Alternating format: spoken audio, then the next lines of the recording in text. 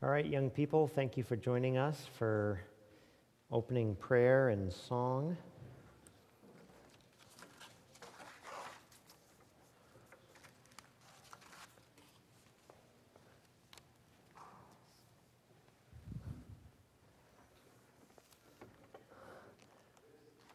We'll see how we can get along with one wing this morning. Take your Bibles, if you would, and turn over to the book of Jude. We are concluding our doctrinal study of the doctrine of man and sin, and I thought it would be appropriate for us to look at a couple of contemporary issues in relation to man and sin. We looked at this gender blender of our society, where there is a reversal of roles, a confusion about the differences between men and women, and even as that pertains to life and ministry in the local church. And not only in the gender blender of our society, but also in this sexual revolt.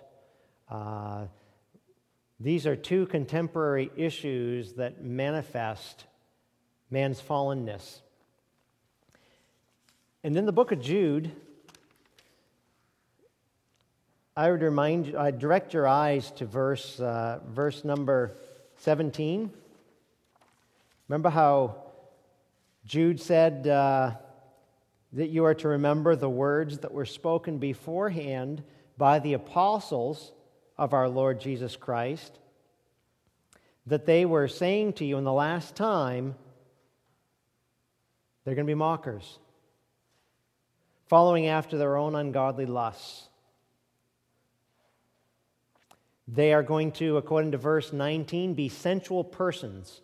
In our study of 2 Peter, you might recollect as we looked at the portrait of false teachers in 2 Peter 2, that one of the things that marks a false teacher, a false system off, is sexual perversion, their own sexual lusts.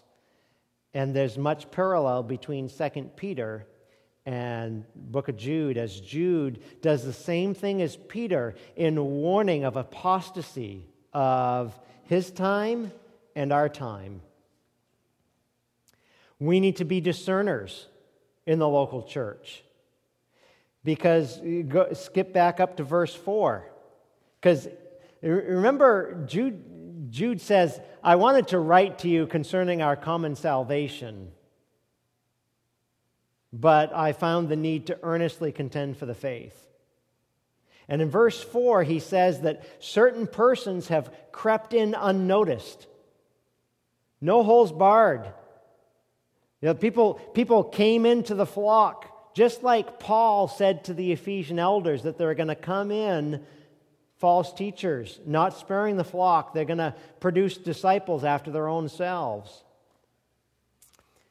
So verse 4 says, men crept in who used to be marked out.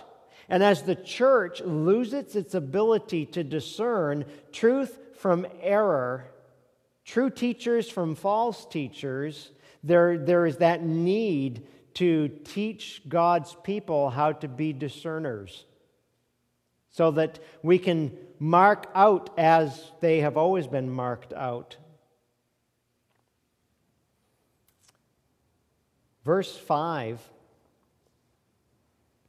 he said, I desire to remind you, though you know all things once for all, that the Lord, after saving a people out of the land of Egypt, subsequently destroyed those who did not believe. And he starts recollecting some Old Testament history. Egypt was a great account in which God redeemed his chosen ones from bondage, and that redemption for his chosen one was also judgment against unbelievers. The Lord destroyed unbelievers. And poster child number one of God obliterating his enemies ought to be the cities of Sodom and Gomorrah. God marked out those with sensual lusts. He destroyed unbelievers. And from that moment in history, when God stepped in, raining fire and brimstone down upon unbelievers, from that point forward, you mention the names Sodom and Gomorrah, you think of one thing: the judgment of God on unbelievers. Sodom and Gomorrah had given themselves over to sexual immorality. They'd gone after strange flesh.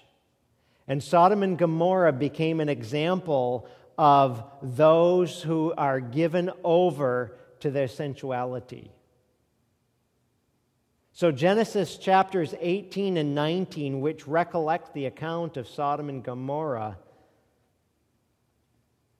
are what we even see in New Testament epistles like Romans chapter 1. About those who are in the habit of constantly suppressing the truth of unrighteousness, truth in unrighteousness. They exchange the truth of God for what? A lie. Rather than divine revelation, God's inerrant word of His person and His plan, they prefer the lie.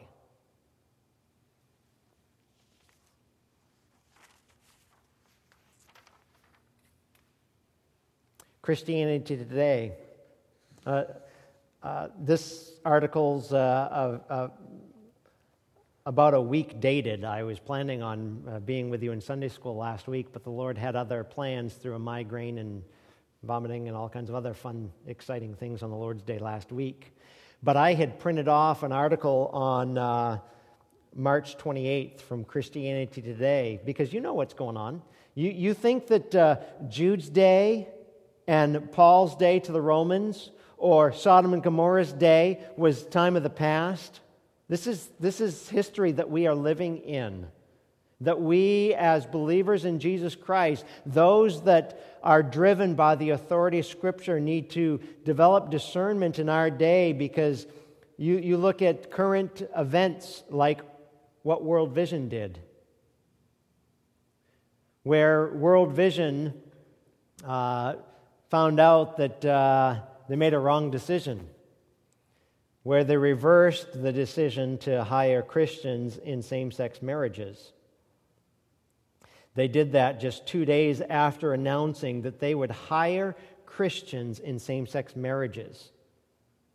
That is just one example in our society of the suppression, where the suppression of the truth goes, and how we need to think through biblically how to respond to people in light of divine revelation that teaches that we live in a post-Genesis 3 world. How do we engage our culture with the gospel of Jesus Christ?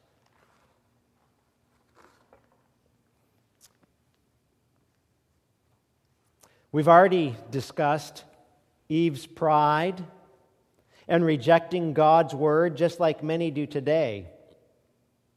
Many are being seduced in our day by other authorities than Scripture. Authorities like Oprah and Dr. Phil that can solve our problems better than the Bible can. Unfortunately, a deep study of the Word isn't what many are interested in. Actually, that's one of my biggest problems with a lot of contemporary women's ministries and conferences that present a superficial understanding of Scripture. We are to be engaged in knowing God through the study of His Word. That ought to be the burning desire of every woman and every man. So we began looking a couple weeks at the gender blender, and so second of all, we'll look at this sexual revolt.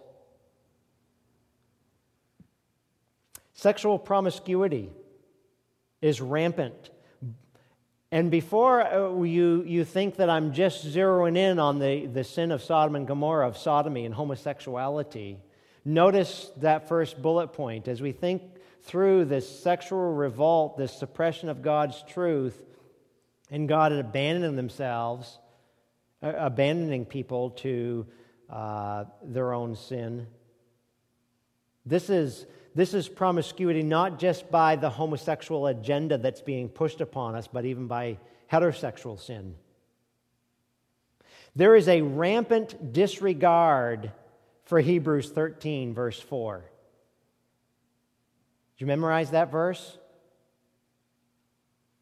A disdain for the value of heterosexual marriage, where the writer of the book of Hebrews says emphatically, by divine inspiration of the Spirit of God, that marriage is honorable among all, and the bed undefiled. That is what he says. Marriage is honorable among all, the bed undefiled, the marriage bed undefiled, but fornicators and adulterers God will judge. There is a disdain, a devaluing on the biblical doctrine of sexuality and a marriage that honors God. This disdain by the unmarried, they want to redefine fiancé. We don't need a piece of paper. Have you thought through, as Peter exhorts you, for a hope, a reason for the hope that lies within, in response to the unmarried that wants to redefine fiancé, who doesn't think that they need this piece of paper, this biblical ceremony of worship in which a lifetime of committed fidelity before the Lord and witnesses. There's a disdain by the married. If I were to use the phrase, "Take my wife, please," does that anybody remember that phrase? That one-liner was popularized by comedian Henny Youngman. "Take my wife, please."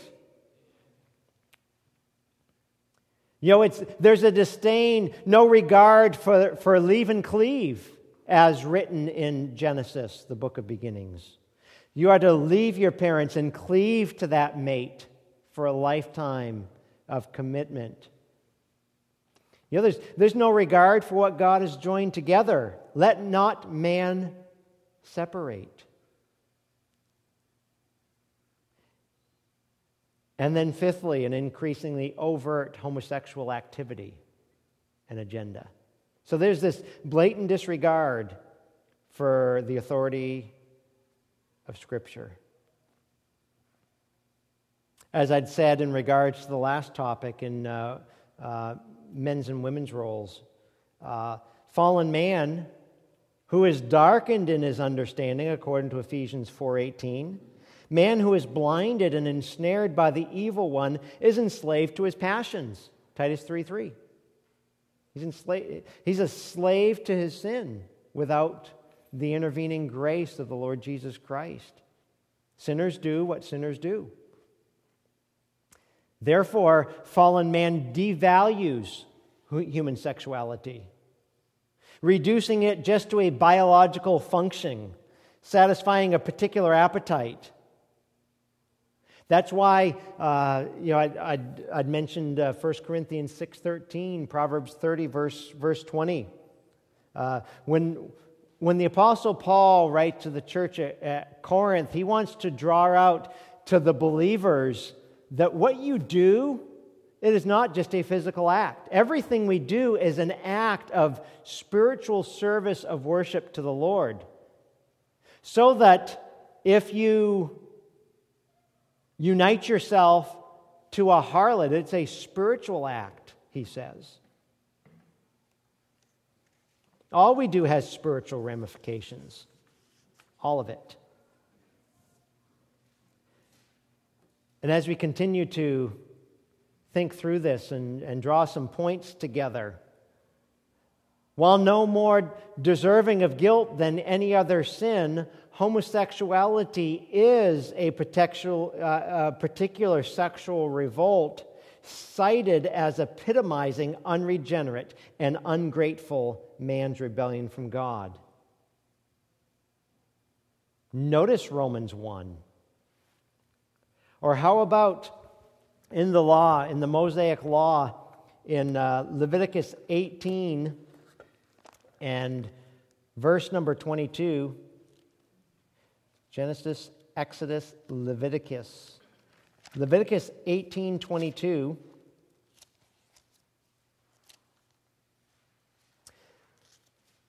You'll notice that the entire chapter are laws that are giving on immoral relations, everything that dishonors God.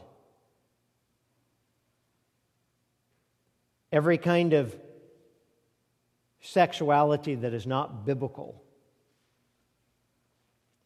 And he says in verse 22 of Leviticus 18, you shall not lie with a male as one lies with a female. It is, what? It's an abomination. Notice chapter 20 and verse number 13. It's reiterated again.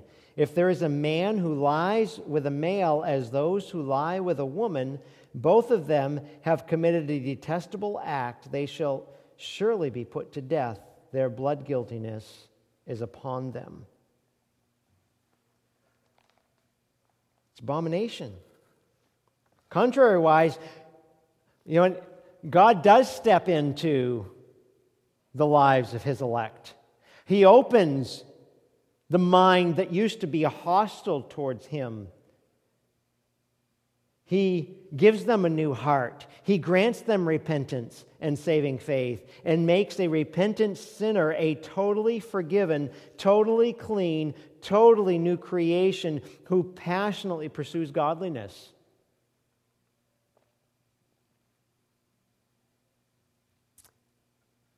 Join me in Titus 3 for just a moment.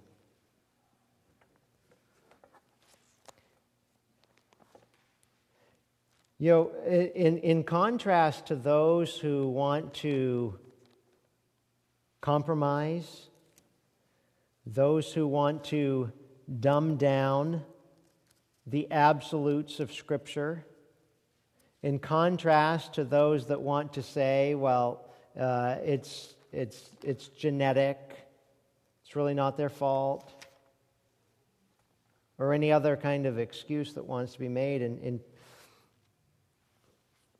in Titus 3, notice verse 3 through 7.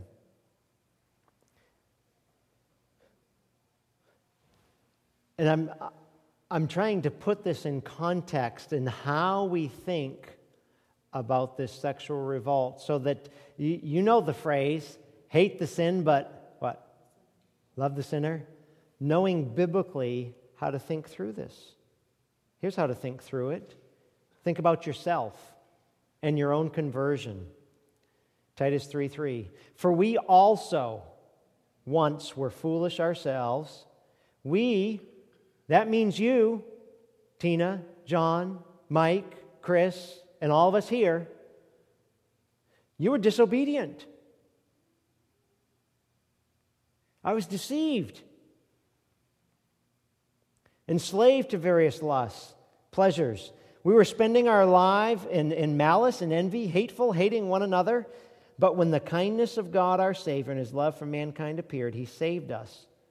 Not on the basis of deeds which we have done. It wasn't a matter of you cleaning up your act and becoming moral. Not on the basis of the deeds which we have done in righteousness, but according to His mercy, by the washing of regeneration and renewing by the Holy Spirit, whom He poured out upon us richly through Jesus Christ our Savior, so that being justified by His grace, we would be made heirs according to the hope of eternal life. Flip back to the previous chapter. Let's work in reverse. Titus 2, verse 11. In continuing to think about the gloriousness of the gospel, it's not that we are the most enlightened and we arrived here by our own brawn and our own brains. We're told, for the grace of God has appeared, bringing salvation to all men, instructing us to deny ungodliness.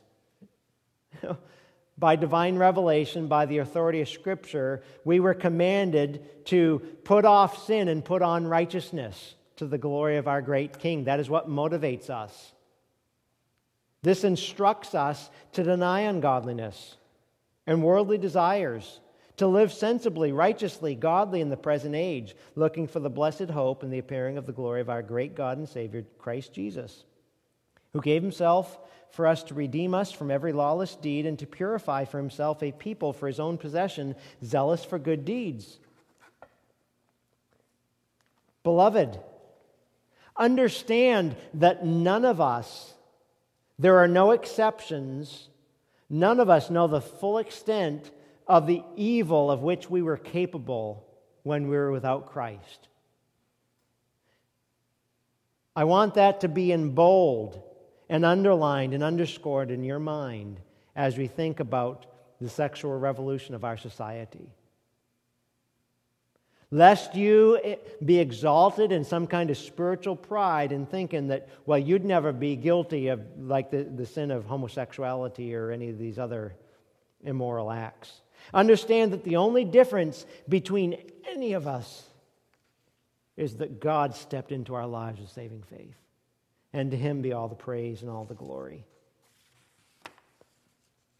But know this as well, that persecution may be coming. We definitely know more tightness is already in the works with this sexual agenda, even led by the homosexual agenda.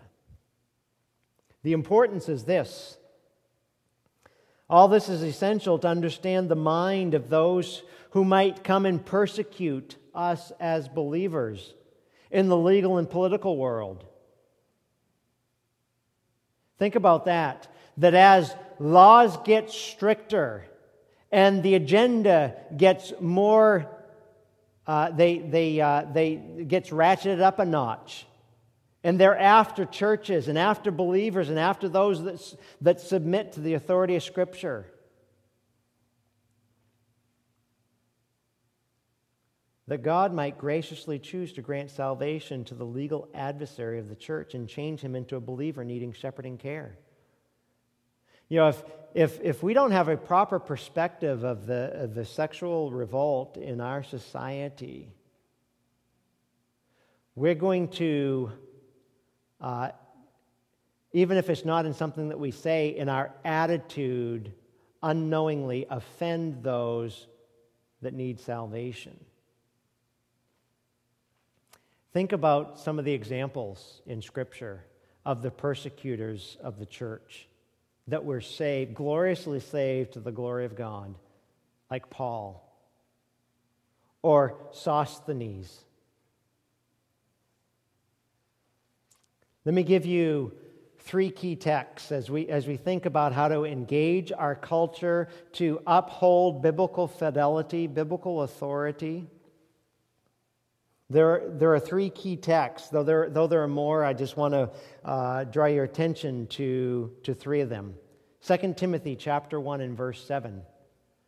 Somebody want to read that for us? 2 Timothy chapter 1 and verse 7.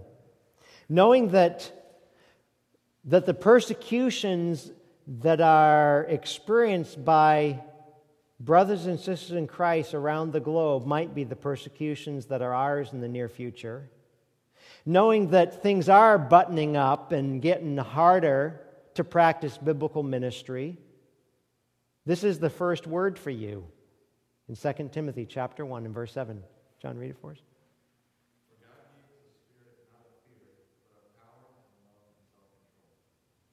Think about that. Paul, writing to his young son in the faith, Timothy, who was prone towards timidity, towards fear, he said that's not the spirit that we've been given in the gospel of Jesus Christ. It's not a spirit of fear. So the first word is no fear. Don't fear what's on the horizon in our society. It might go from bad to worse, but for the saint, for the victorious Christian, no fear. No fear. Underscore that in your mind. Second word, Proverbs 22 and verse 3. Somebody want to read that for us? Proverbs 22 and verse 3.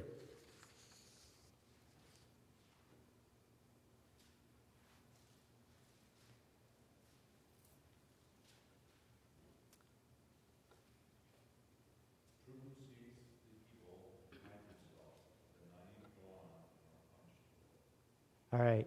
The prudent man sees evil. So, lest you go out on a limb and be disconnected, thinking, all right, God said don't fear, and you just go off merrily on your way, doesn't mean that there shouldn't be prudence in our lives. You go pick a fight, and there's probably going to be one to be had. Let's exercise prudence. Let's exercise wisdom. Let's exercise discernment. Just because we're not to fear the future, it doesn't mean that we as a church ministry have not done things to try to protect the local church ministry by doing background checks in youth ministry and trying to have certain statements in our constitution and bylaws that protect us so that your pastors are not forced into doing homosexual weddings and other sorts of things in this sexual revolution of our day and age. No fear, prudence. Let me give you a third word. You're in Proverbs 22. Skip back one chapter. Proverbs 21:1, which says what? Proverbs 21:1.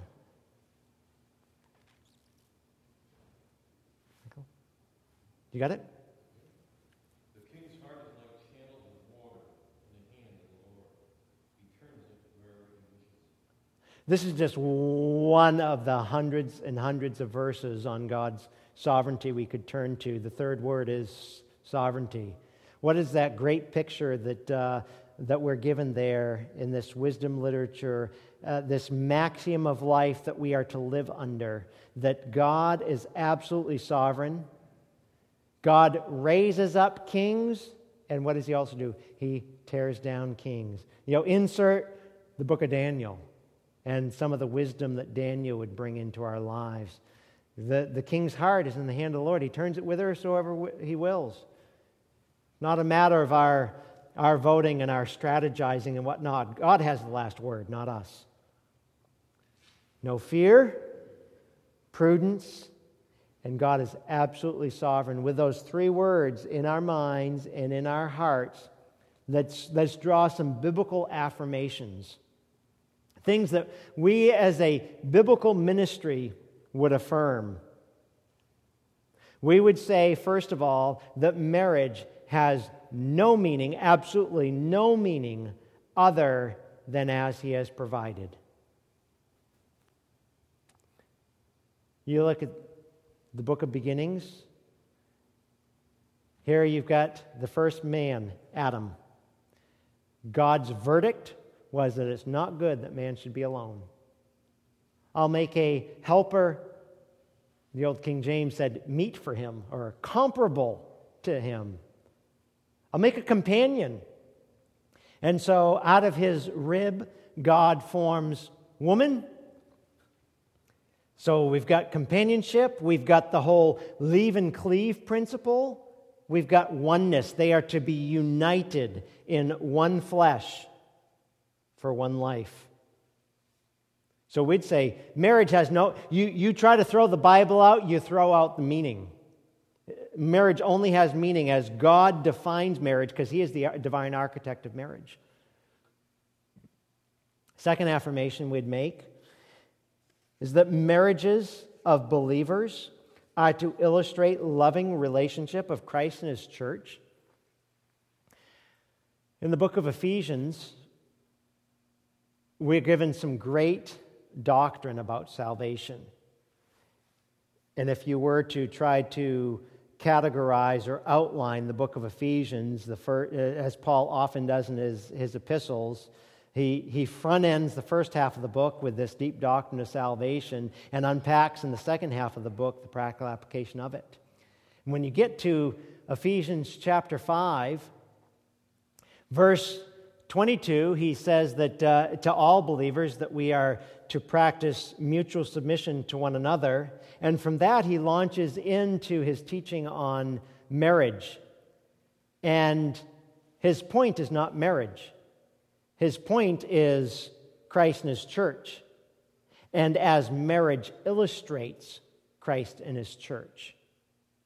so that husbands are to be as Christ to his wife, and the wives are to render submission as the church renders submission to her Lord. And so marriages of believers ought to illustrate that loving relationship of Christ and his church. And as such an illustration, believers should choose only those who share their faith and a regenerate life. I gave you a reference, 2 Corinthians 6:14. You probably know that from memory. That if you know Jesus Christ as your Savior, if He is your all in all, if He is the passion of your life, you are not to pursue a marital relationship with an unbeliever who is not a child of God, but is a child of the devil, who is totally different from your ambition in life, which is to know Christ and to make Him known. So we would affirm that marriage is the joining of one man and one woman in a single exclusive union, according to the book of Genesis. One man and one woman in a single exclusive union. That means everything else is out of bounds. Everything else is abomination. Everything else does not bring glory to our God. So to say that marriage is joining one man and one woman in a single exclusive union is to also affirm that cohabitation does not establish marriage. So for the person that says, why do I need a piece of paper? Where would you turn? How about John chapter 4? Woman at the well. You remember the account, don't you? Turn with me there. I love how clear and unambiguous Jesus makes this. This is one of those, it's not the only point or even the main point of the passage, but it's one of the truths that we can glean from it on marriage. Because Jesus here defines what isn't marriage. Here you've got a Samaritan woman who comes to draw water at the well. He goes through that whole story about, hey, woman, can I have a drink? And, well, if you knew who was asking you to give me to drink, you'd ask of him for a drink, and he'd give you living water. You remember that evangelistic story where Jesus is evangelizing this woman. Well, so she asks in verse 15, Sir, give me this water, so I'll not be thirsty nor come all the way here to draw. I don't want to have to run for my water anymore. I want I want this running water, so it's not by the sweat of my brow that I have to get the water. He said, go call your husband and come here.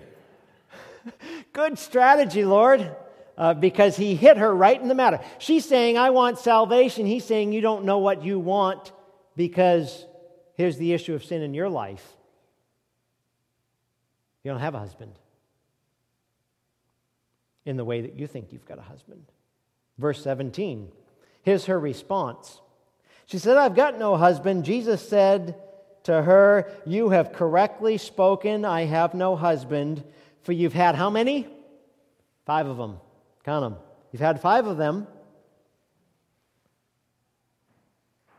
And the one whom you are living with is not your husband. So just living together, or cohabitation, does not make you married in God's eyes. So he says, you've spoken truly. Woman, you got this one right. The woman said to him, Sir, I perceive that you're a prophet. How'd you know? So cohabitation does not establish marriage. We'd also affirm, as written in Scripture, God hates divorce. What God has joined, what God has put together, let not man separate. And though God hates divorce, we've also got to interpret every verse of Scripture in the context of the other verses of Scripture that don't contradict them. There are remote exceptions for divorce that God has established. Matthew 5, Matthew 19, the exception clause for unrepentant sexual sin are grounds for divorce, or desertion by an unbeliever, 1 Corinthians chapter 7. Those are the only exclusion God inscripturates for a way out. That doesn't mean that they are commanded, but that they are allowed.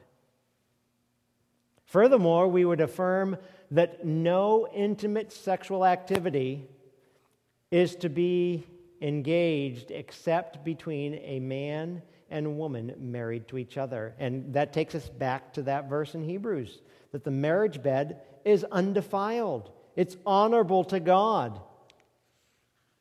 Think about that, those of you who are married, that God is honored in your sexual relationship with your spouse. That is a holy activity that brings Him glory as you render due benevolence to that spouse.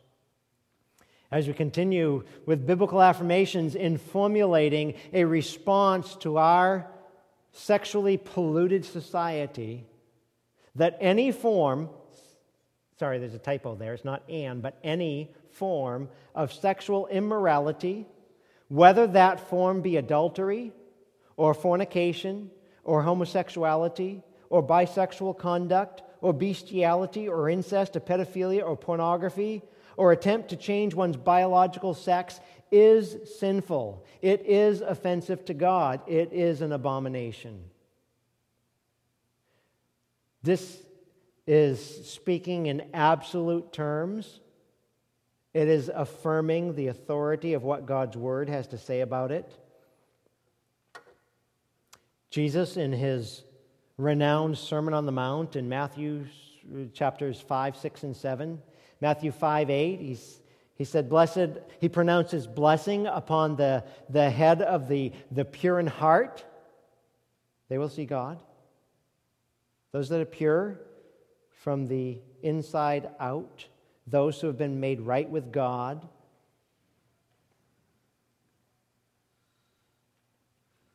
You look at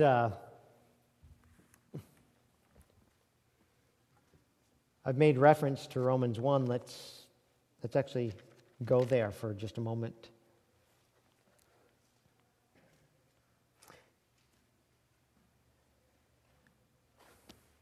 You know, when biblical authors give an argument for the biblical definition and biblical pursuit of marriage, and when they deny everything outside of that, they make their argument from creation, from the beginning, from Genesis. Whether it's Paul's argument to Timothy on why there are role distinctions between men and women, or whether it's his argument in Romans 1. Notice how he keeps referring to the natural use. Romans 1:26. For this reason, what reason? When people are constantly suppressing the truth of God, when they're exchanging the truth of God for a lie, when they're worshiping and serving the creature rather than the Creator God, he says, for this reason, verse 26, God gave them over. God washed His hands of those, and He gives them over to their degraded passions. Women exchange the natural function for that which is unnatural. Notice the progression of this exchange. When you remove God's truth, everything's fair game. And there is no absolute. You try to define marriage without the Bible, you reach the wrong definition. You got what is unnatural. Verse 27, and in the same way also the men abandoned the natural function of the woman and burned in their desire towards one another, men with men committing indecent acts and receiving in their own persons the due penalty of their error. Just as they didn't see fit to acknowledge God any longer, God gave them over to their depraved mind. to do those things which are not proper. Not proper. Not natural.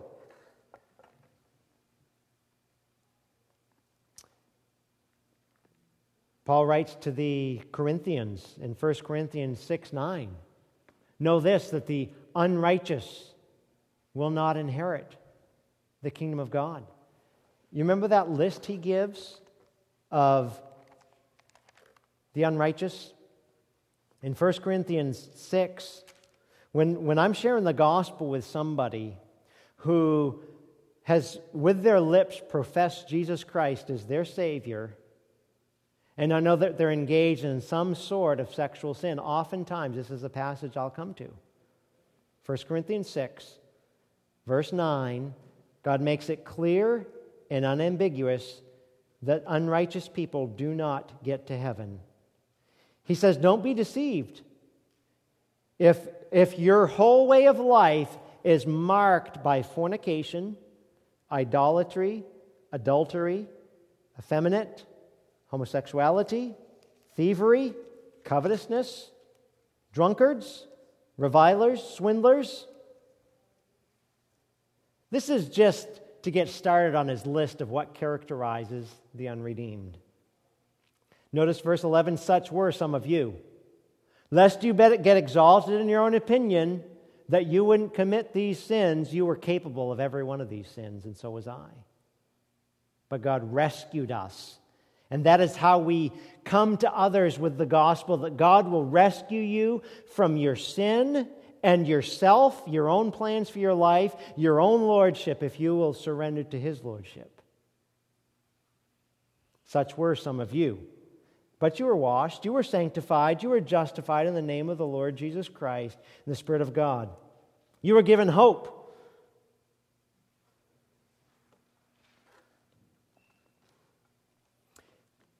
You know, in response to much of the sins of our society, turn over to 1 Thessalonians 4 for a moment.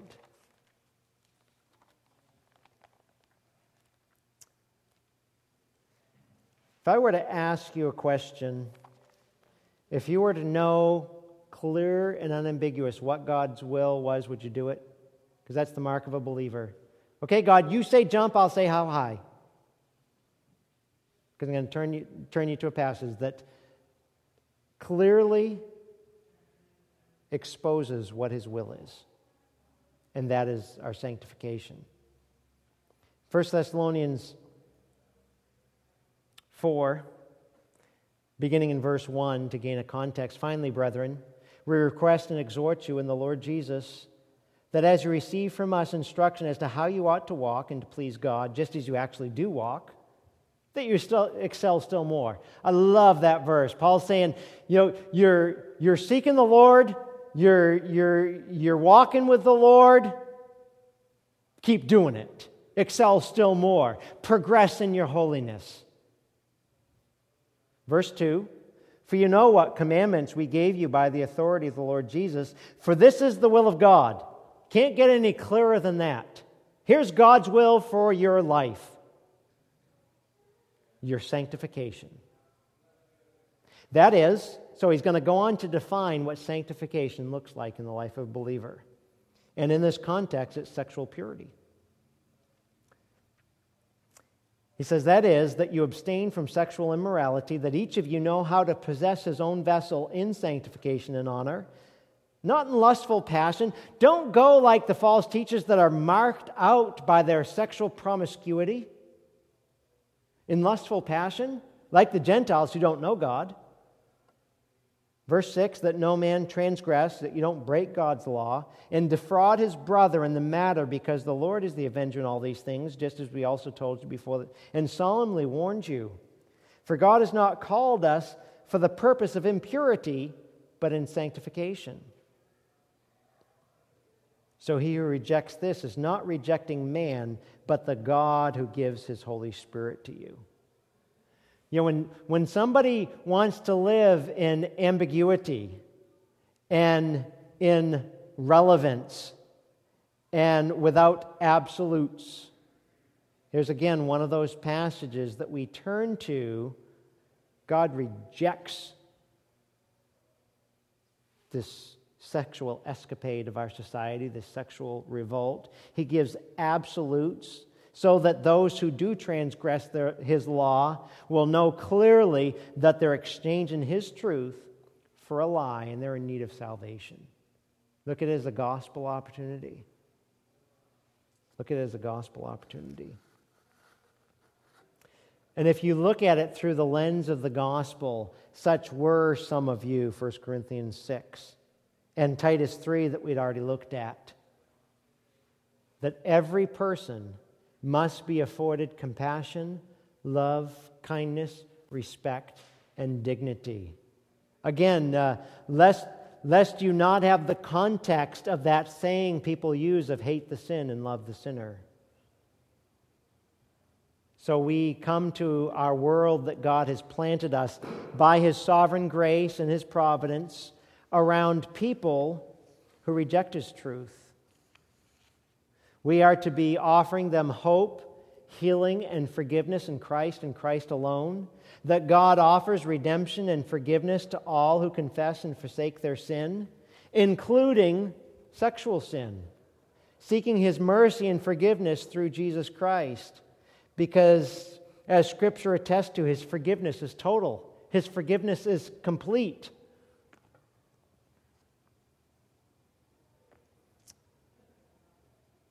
So the question is, do they hear His word? Are they willing to believe? John 5:24, he who hears my word and believes in Him who sent me has everlasting life and shall not come into judgment, but is passed from death to life. That is what we offer to our world. Or in Paul's word to the Colossians, in Colossians chapter 2.